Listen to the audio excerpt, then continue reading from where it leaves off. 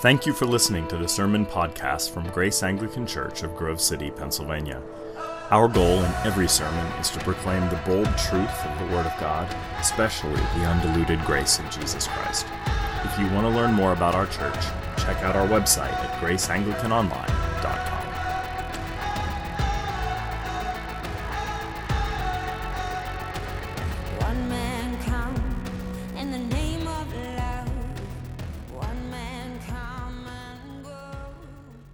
Some people that are especially agitated with religion talk about how religion is something that very weak people take because it eases their, softened consciences, that it's an opiate for the masses, says Marx, that it's sort of a benzodiazepine that you take whenever you just can't handle the rough edges of life.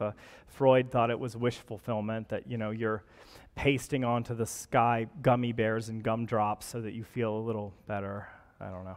I think those critiques are ridiculous. I think they're extremely adolescent and underdeveloped, because anybody who has ever actually taken Christianity seriously, especially the whole concept of confession, that is, the confession of sin, anybody who has taken that seriously knows that whatever we believe, it is not wish fulfillment, and it is certainly no opiate. So I want to talk to you today about confession. That is this heart of our religious enterprise where we take responsibility for our serious moral defects, because that is not for the faint of heart, and by necessity includes a sort of existential death for you and for me, though it paves the way to a whole new life of liberty. But I want to talk about confession today because of Psalm 51. But confession is a very difficult thing. I remember, and many of you know, that before I was allowed to enter the ordination process, the first question the bishop asked me, other than what is your name, is what is the worst thing you've ever done? I wanted to lie. I don't think I did, but it was an invasive question that was meant to extract a confession and build trust, right? Well, Psalm 51 is not so much about confession to another person or a bishop or before the Senate, right? It's you're confessing to God. Psalm 51 is about vertical confession. And Psalm 51 is probably the most famous confession of sin in the Bible. And here's how I want to talk about this psalm tonight. Psalm 51 is a royal confession. It is distinctly a royal confession that contains the ingredients for all true confession that you and I can express in this place and express privately. But we have to begin with the immediate context of Psalm 51 and see very clearly that this is a royal confession. That is, this is a particular kind of confession offered by a particular sort of person, namely Israel's monarch. It's a confession of a particular king for a particular offense. Now, King David is heralded as the great hero of the Old Testament by people who have not read the Old Testament. King David was a deeply, deeply duplicitous figure, a great one day and an utter nightmare other days. He wrote this very psalm because of a very egregious offense that he had committed. Now, yes, he protected Israel's borders. He kept them, for the most part, safe from idolatry. Nevertheless, he, at the apex of his performative career, committed adultery with a married woman, impregnated her, and then had her husband killed, murdered in a sort of mafia-esque way. After this tragic event occurred, and when David thought one hand washes the other and he got away with it, he was, of course, confronted by a very angry prophet named Nathan, who told the king a little story.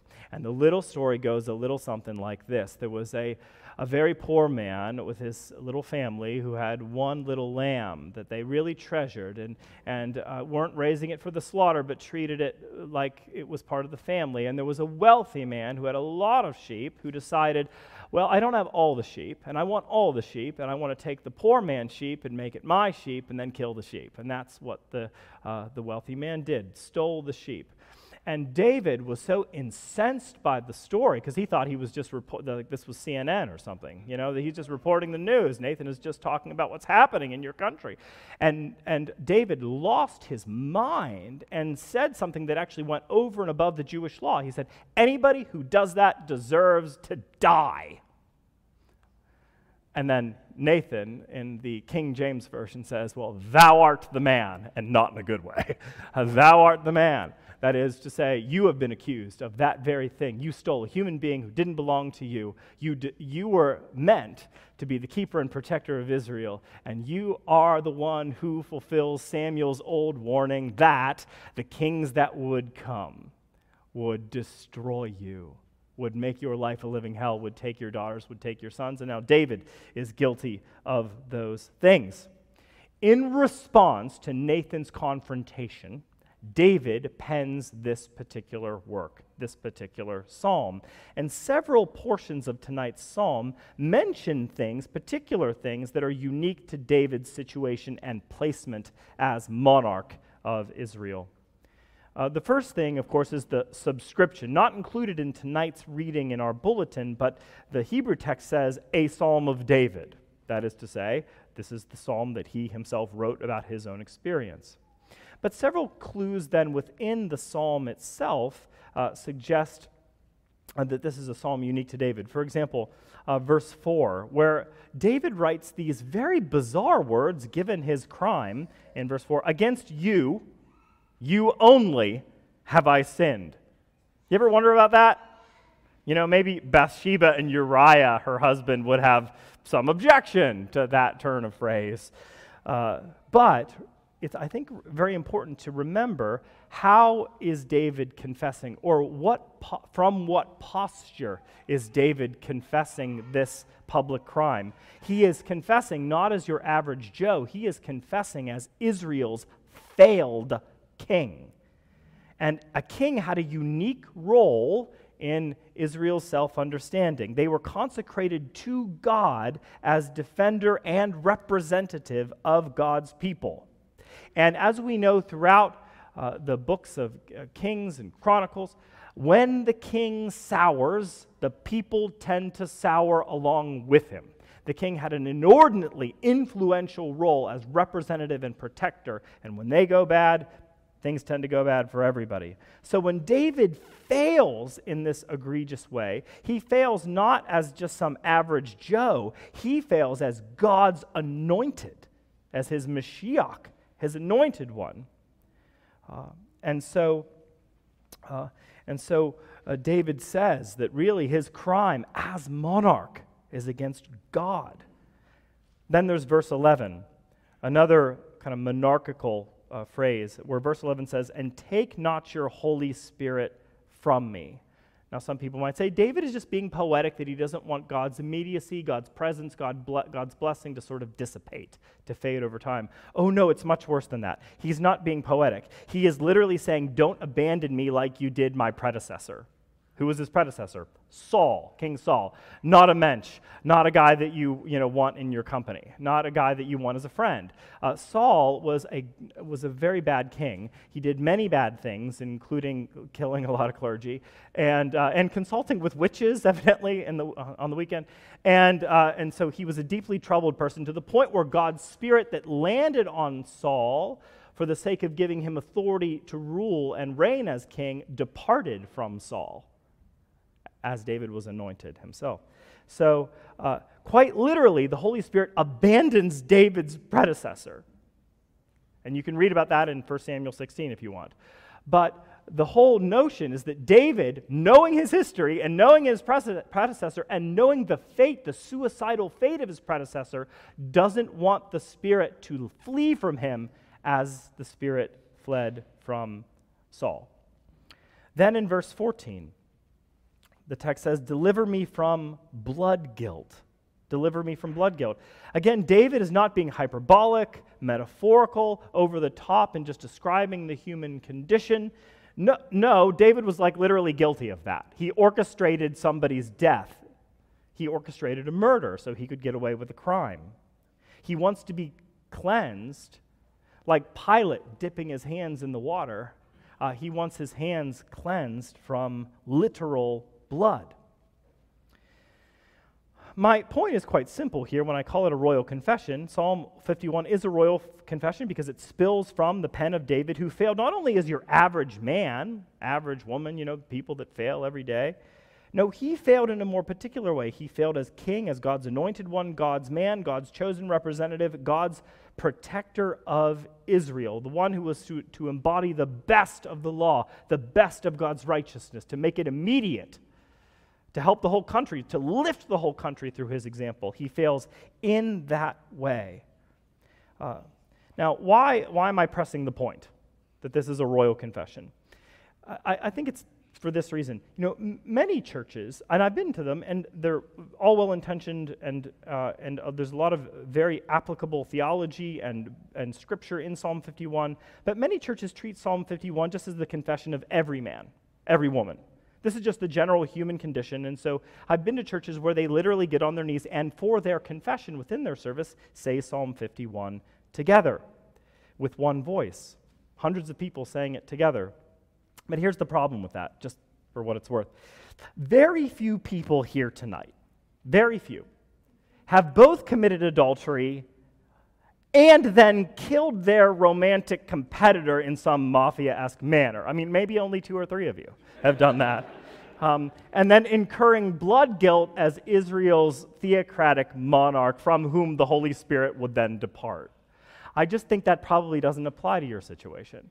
I was once in a church where I had a friend of mine say, "Ethan, I lied in the confession today." And I said, "What do you mean?" And they had a very, very lengthy confession in which many, many sins were detailed. And one of the sins was that they had deliberately stolen something that week. And my friend said, "Look, I've done a lot of stuff this week, a lot of stuff." And it wasn't all mentioned in that confession, by the way. But I think I just perjured myself because I said it, but I really didn't steal anything this week. The same could be said of, Psalm 51, just being that it's a royal psalm. So all I'm saying is that this was not originally a common confession. It was a specific confession. This was David's voice offering David's sin to David's God. It's a royal confession. And yet, while this confession is unique to David, it does offer some universal ingredients that would be involved in any true confession. And I just want to talk about those universal ingredients too, because they're a part of this psalm and why it's so helpful for us to consider tonight. So let me talk about the ingredients of confession. There are 3 reoccurring ideas woven throughout Psalm 51. There is a direction, a crest to the psalm, but the ideas kind of come back like a woven braid. 3 reoccurring ideas in this confession, and I think all true confession involves 3. That is the lamenting of sin, the hope for mercy, and the trust in renewal. But sin, mercy, and renewal. So let me talk about those. In verse 4, again, I want to go back to this verse because there's so much meaning in it. "Against you, you only, have I sinned, and done what is evil in your sight." Let me unpack some of the deep theology of those words. True confession, if you want to have your soul situated, if you want to feel better than you do tonight, if you want your innards to be more calm, if you want to have a healthier and cleaner relationship with God and your fellow human beings, true confession offers you an opportunity for something, which is this: to acknowledge sin as your most foundational crisis. Sin. Now, we have many, many crises in life, right? Many crises. So, it's age, right? Age is a crisis. You may feel that as you get older, you can't do what you used to do. You discover all sorts of maladies within your body. Every time you go to the doctor, you're terrified about what they're going to tell you. It could be limitations. You're too short to play basketball, or you can't learn algebra, right? Or you're psychologically, somebody said amen, or we're psychologically dysfunctional, or we have family baggage that we've inherited, or that we're uneducated, right? Those issues, by the way, are all very real and many of them important, but there is a graver crisis at work within the human condition, and it is sin. What is sin? Sin is preference for the profane. It's preference for the profane, because you were created with many different capacities in your life. You have an aesthetic capacity where you can appreciate beauty. You have psychological capacities, mental capacities, physical capacities, many different ways that you relate to the world around you and relate to the God from whom all things spring. But there is a sense in which when our moral nature is defiled, and when we were created by a God who defines himself in the terms of holiness, that is moral, not just perfection, but beauty, and we defy that at our very core, there is something that puts us at a great antagonism between us and our source. And so sin is the preference for the profane. That is, sin is rejection of God and all of the commandments of God that were given for our flourishing. And what is wonderful about this passage is David owns it. David acknowledges it. I shed blood. Cleanse me of this blood guilt. And he says in other places, I am wicked, and I've not only been wicked recently, I've been wicked from the womb. He said, there's something about me that is defective to the core. He owns it. He owns his sin. So whatever confession is, it isn't just saying, I have problems, I wish I wasn't so depressed, I have relatives that drive me crazy. Confession is saying, to quote St. Taylor of the House of Swift, it's me. I'm the problem, it's me. Right? Cultural connection. So true confession acknowledges sin as our foundational crisis, defying the beautiful nature of God and the beautiful nature in which we were created. But true confession of sin also acknowledges the most important offended party, because David writes, against you only have I sinned. It's interesting, he goes right to God. He goes right to God. Now, there's a potent truth here, because sin isn't just hard on the sinner, that is, creating all sorts of feelings of guilt and complexity within the person who sins, though that's true. And sin isn't only a blight upon those that we're sinning against, though that's, of course, true as well. But all sin is chiefly against God. David acknowledges that. What do I mean by that? Well, you have a potent, benevolent reality that creates you, me, and the moral fabric that is the backdrop of our world. And we very often think that when we lie to a friend, or when we abuse a spouse, or when we grow increasingly agitated with the world around us until hatred just spews from us constantly, that we're just hurting a person, or we're just hurting ourselves. But what we have to realize is that when we cheat, when we lie, when we rage out, we cheat, we lie, we rage out in God's world. Because foundationally, this is God's world. And when we sin in any of those social capacities, we're also sinning in theological capacities, because undergirding all of these relationships is the God whose rule is unthwartable. And so ultimately all sin goes back to an offense against our Maker and the ways of that Maker. But also true confession, as David evidences here, takes responsibility for our own sins. Notice, David owns his sin. He doesn't blame. This is critically important. Critically important. Because, friends, I think we err not only in our unconfessed sin, but in our misconfessed sin. Misconfessed sin. What do I mean? We love confessing sin. We do it all the time, nearly every day. We love confessing sin, just not our sin. We love confessing to the world or a certain circle of friends a spouse's sin, or a coworker's sin, or a department's sin, or our children's sin, or the government's sin. We just don't like talking about ours. So we confess all day long, but we don't actually confess in a biblical manner, right? We just think to if my idiot husband or wife would wake up to what I really need, or if my incorrigible daughter would stop being incorrigible, or my unappreciative department would notice my work, if my irresponsible doctor would stop tuning me out. What I want to say to the person who complains in that way is, granted, sure, it's all true. They're all morons except you. It's all true. yes, if they changed, your life probably would be better. It's all true. Well, it's probably mostly true, or some of it's true. But here's the rub, the theological rub. You cannot confess on behalf of anyone else. God doesn't require that of you. You cannot confess for anyone else. You cannot stop any other human being from sinning. You can put them in prison, maybe, and they'll find a way to sin behind iron bars. You cannot stop anybody else from sinning. The only person you can square with in God's economy regarding your own personal sin is you. And David realizes this, so David confesses his own sin without blaming anybody else at the throne of God. So let me ask you this preachy, meddling question. How much, percentage-wise, how much do we lament over and confess the sins of other people, policies, or institutions? And what percentage of lament do we spend on our own sin? Because I think we have plenty within to deal with that would really occupy all of our time. So, true confession involves the lamenting and acknowledgement of sin. Also, true confession involves a hope for mercy. Mercy. In fact, in a sense, this entire psalm is a cry for mercy.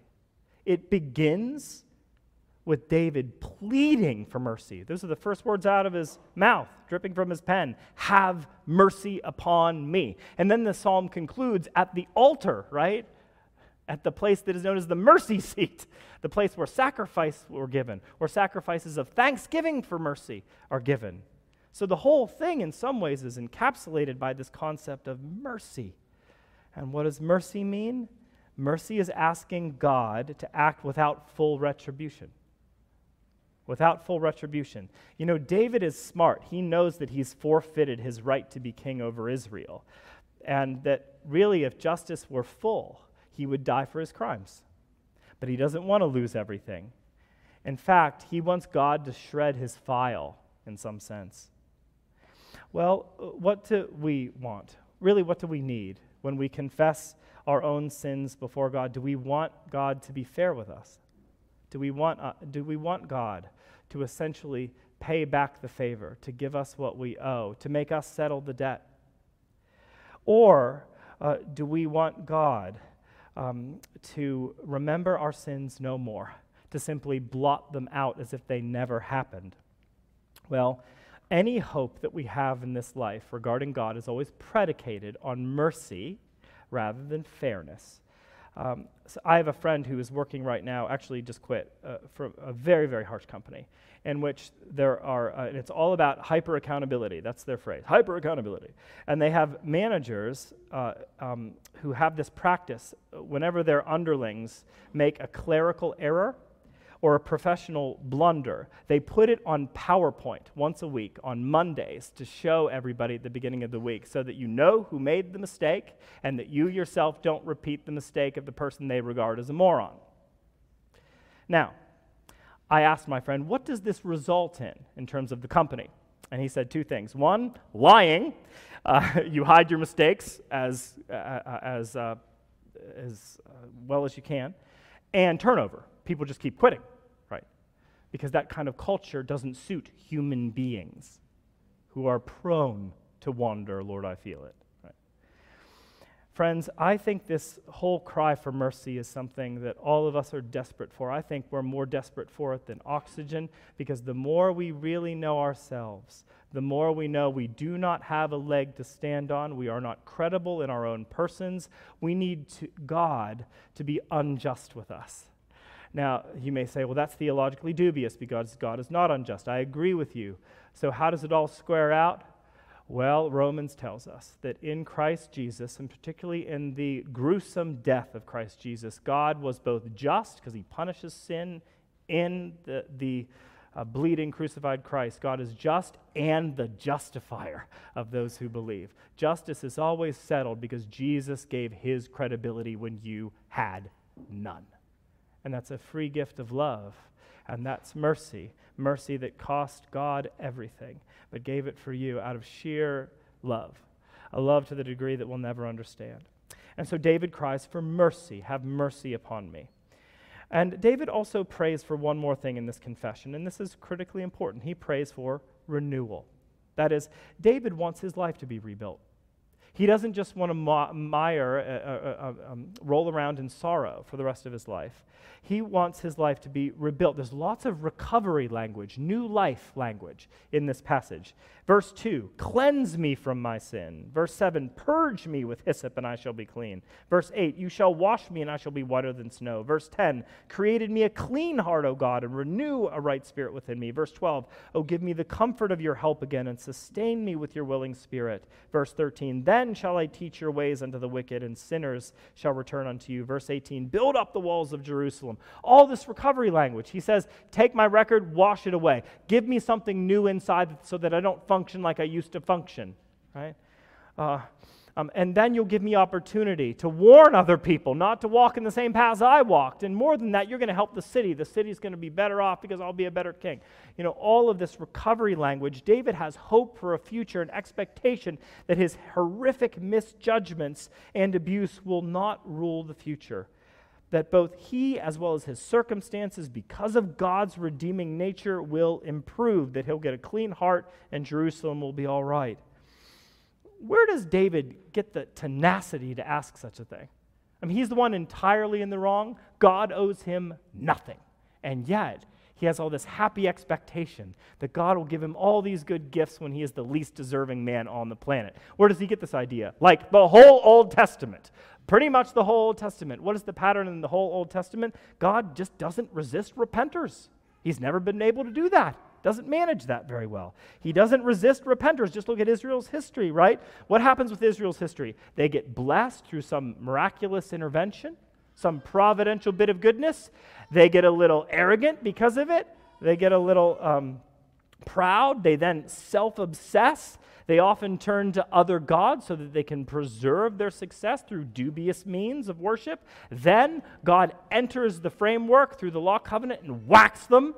And then they become humiliated and humble. And then they're open again to God's new direction.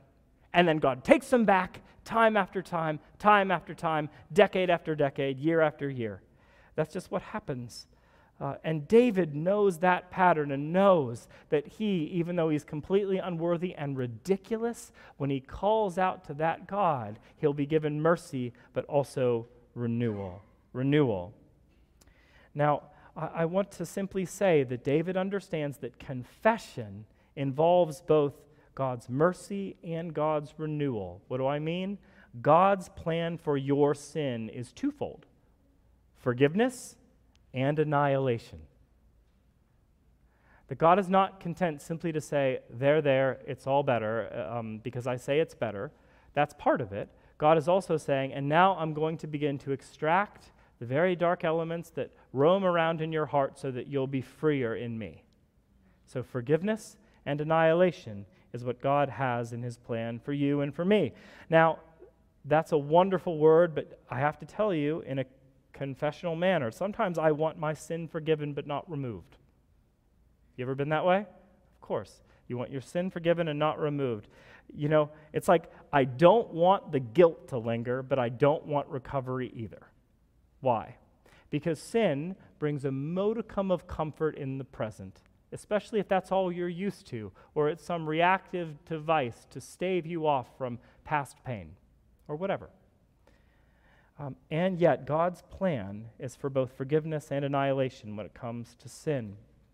So David makes this bold prayer before God, asking that he would experience real restoration, a new life that is less damaging.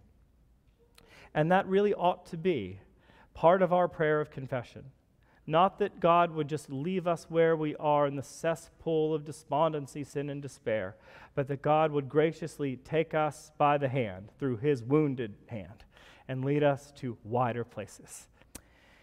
And so, friends, Psalm 51 is a royal psalm. It is David's cry as a failed king. But it contains the ingredients of any true confession. That is the acknowledgement of sin, the hope for mercy, and the trust in renewal. So let me close by telling you this. Christianity, whatever it is not an opiate to falsely dull the pain of life. No, because we embrace in the heart of our faith the whole notion of confession. And whatever confession it is not some easy comfort or wish fulfillment. The gospel brings us consolation, but first, it brings us discomfort. Namely, discomfort with our own sin, discomfort with blaming other people, discomfort from hiding sin away, discomfort. But it also, the gospel gives us a deeper brand of comfort than our sin can offer. And that comfort is found in the one to whom we confess. That's where true comfort is to be found, because you, when you pray, when you confess your sin directly to God, you do not confess to a mercurial thug like King David. Instead, you confess your sins to the Son of David, the true King, the heir, Jesus of Nazareth, who was the friend of pathetic people and out-of-control sinners just like you and me and David himself. And you can talk to him about anything because he has already passed this way. He has already borne it on his shoulders, all of the blood guilt of the whole world, and he won't take his Holy Spirit from you because he's promised to be with us till the end of the age. He's not budging, he's not scared, and he's not grossed out because he's already faced your sin and definitively conquered it at Calvary. So when you confess the worst things that you've ever done, things that you can barely think about, let alone speak about, when you do this, Jesus is the one to whom you are confessing. When you give it utterance, when you turn your darkness into speech, friends, there is liberty to be found. The atmosphere changes. Light breaks into the valley of the shadow of death. Mercy floods your wastelands, and renewal begins to take place in the abandoned places. My friend Tish Warren writes these words. Confession reminds us that none of us gather for worship because we are pretty good people. Our communal practice of public confession reminds us that failure in the Christian life is very real and very normative. We, each and all, take part in our gathered worship as unworthy people who, left to our own devices, deserve God's condemnation. But we are not left on our own. One close friend attended my Anglican church, and she was concerned by the part of the service when the priest pronounced absolution. She asked, "Don't we receive forgiveness immediately from God and not a priest? Why the go-between?" I told her, look, forgiveness is directly from God, and yet I still need to be told. I need to hear it in a loud voice that I am forgiven by a voice that is truer, louder, and more tangible than the accusing voices within my own head. For grace is stronger than sin. So, if you want to resurrect a dead marriage, confess your sins to God. If you want to soothe a hateful heart, confess your sins to God. If you want to have fewer strained relationships when it comes to your parent or your child, confess your sins to God. You want to have less anxiety, confess your sins to God. Do you want to experience a life that is brimming full of mercy and restoration? Confess your sins to God, because no matter what, you will always confess to a Christ who died for mercy's sake, and that mercy is yours, so you have got nothing to lose but your chains. Amen. Free at last, they took your life. They could not take your